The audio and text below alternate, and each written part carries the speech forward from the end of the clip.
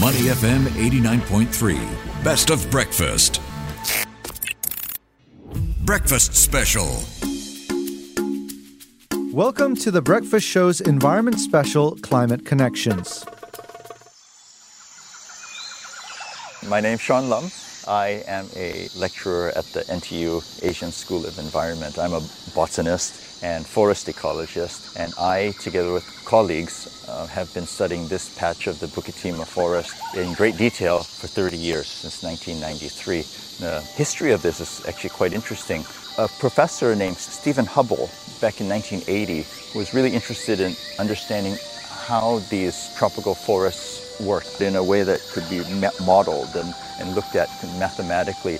And the only way you could do that would be to have lots and lots of data. So that meant large plots, lots of trees, sampling down to really small sizes. The tradition at that time was for foresters really just to look at trees that could provide timber. But Steve Hubble, as an ecologist, thought, no, that's not insufficient. We really need to measure down to a small size. So that gave birth to what was called at that time the Center for Tropical Forest Science. Today it's called the Smithsonian Forest Global Earth Observatory, Forest Geo. And the Bukit Timah is part of that network. This plot was established in 1993, along with a host of sister plots in the region, whether in Sarawak, the Philippines, Thailand, Sri Lanka, southern India, all established around the same time in the early 90s. We measure them, identify them, we give them XY coordinates so that we can map them, and we go back in 5 years, do it all again. And that would tell us what are called the dynamics of the forest. Over the last 30 years, scientists like Dr. Sean Lum returned to the same plots in Bukit Timah Nature Reserve at 5-year intervals.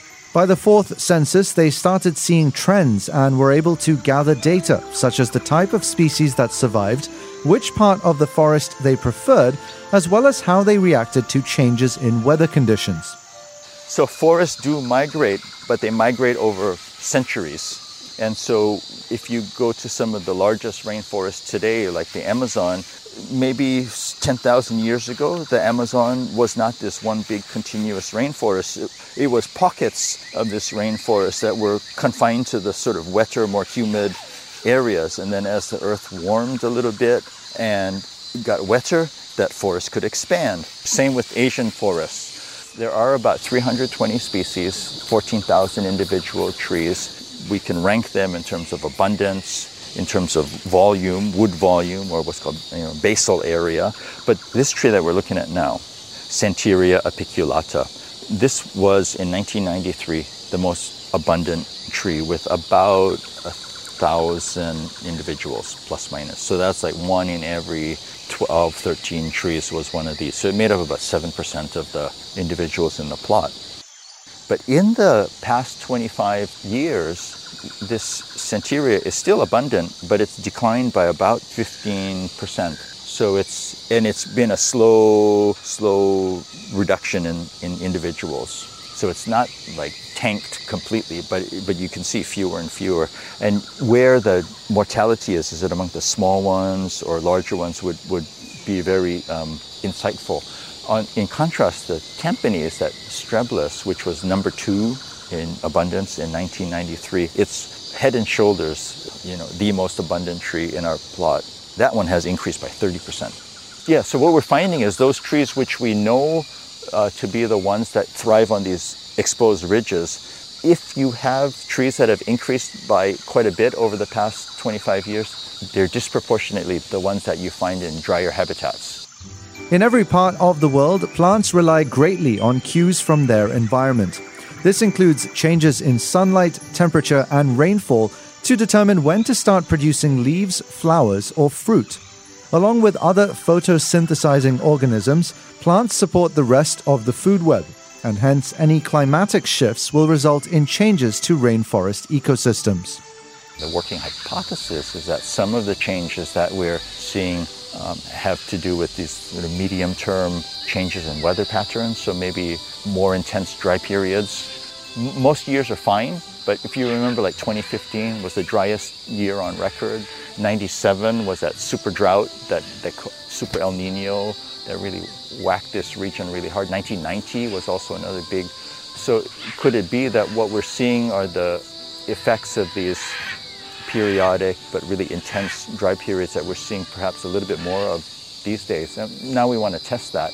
If that's true, then if we could extrapolate, look into a very imprecise crystal ball, the guess is that this gradual shifting to a more seasonal type of climate where you have more frequent dry seasons and maybe longer, more intense dry periods, not quite like a seasonal forest if you go to Thailand where you have 3 months, 4 months, no rain, but even something like 4, 5, 6 weeks of no rain is something that could be beyond the comfort zone of a lot of our species. And what I would expect to find, if that's true, is that more and more of these drought-sensitive species will slowly decline, and some the more sensitive ones, I think we might actually lose from our forests. Doesn't mean that they're going to go extinct on the planet.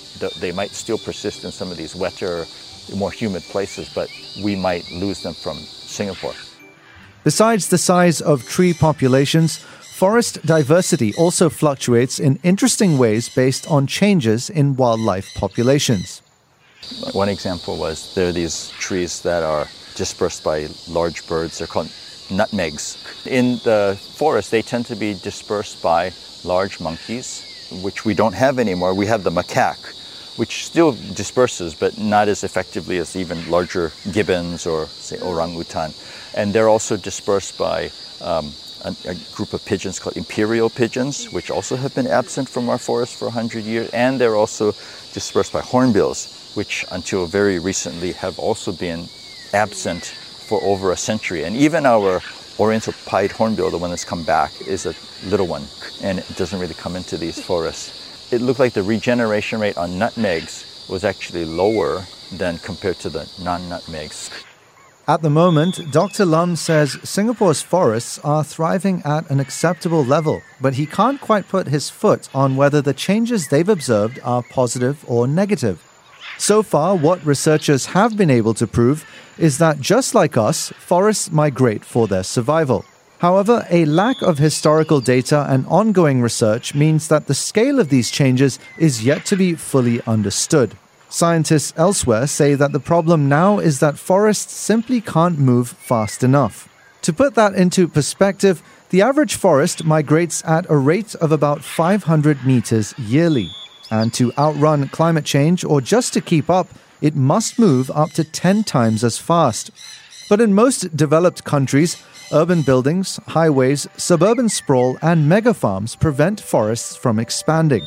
Actually, there's been some really detailed work coming out of the Amazon, because that's where a lot of work has been focused. And some of these studies are showing, for example, that trees, they're still growing, but the growth rates are declining. So the annual growth, what's called relative growth rates, they're on the decline. Similar things have been found in Malaysia too. So what we do know is that across the tropics, trees are growing a little bit more slowly. If trees grow more slowly, that means they absorb less and less carbon. There are studies that have shown that in parts of the Amazon, these woody vines called lianas are getting more common at the expense of trees. Lianas don't store as much carbon. And in some studies, they've shown that, where the forests are disturbed even more, really pushed to the brink by things like being fragmented, by the increase in aridity, some more forest fires. In parts of the world where they have traditionally don't burn, they're now burning in the tropics, parts of these vast forests have become net emitters of carbon dioxide. That's very alarming, because that has really big implications for both global sort of climate impacts as well as localized things like weather patterns. Because these forests like the Amazon or our rainforests, they transpire, right? They take in water and they evaporate at the canopy. There's so much water being evaporated through these forests that water vapor becomes clouds, and it's basically your regional weather system is greatly impacted by the presence of rainforests, and you take those rainforests away, and that could mean less rain or very, very dramatic shifts in local and regional climate. That is a worry. There's a lot of research showing that maybe some of these great forest systems are reaching a tipping point. So it's not like if you have these vast forests that go from forest to grassland, that they'll easily bounce back to rainforest. It's either you get a rainforest system, which is quite resilient, break the resilience of that rainforest and shift to a completely different type of ecosystem, and that would be potentially catastrophic. That was Climate Connections on Money FM 89.3. To listen to more great interviews, download our podcasts at audio.sg or download the audio app. That's AWEDIO, audio at the App Store and Google Play.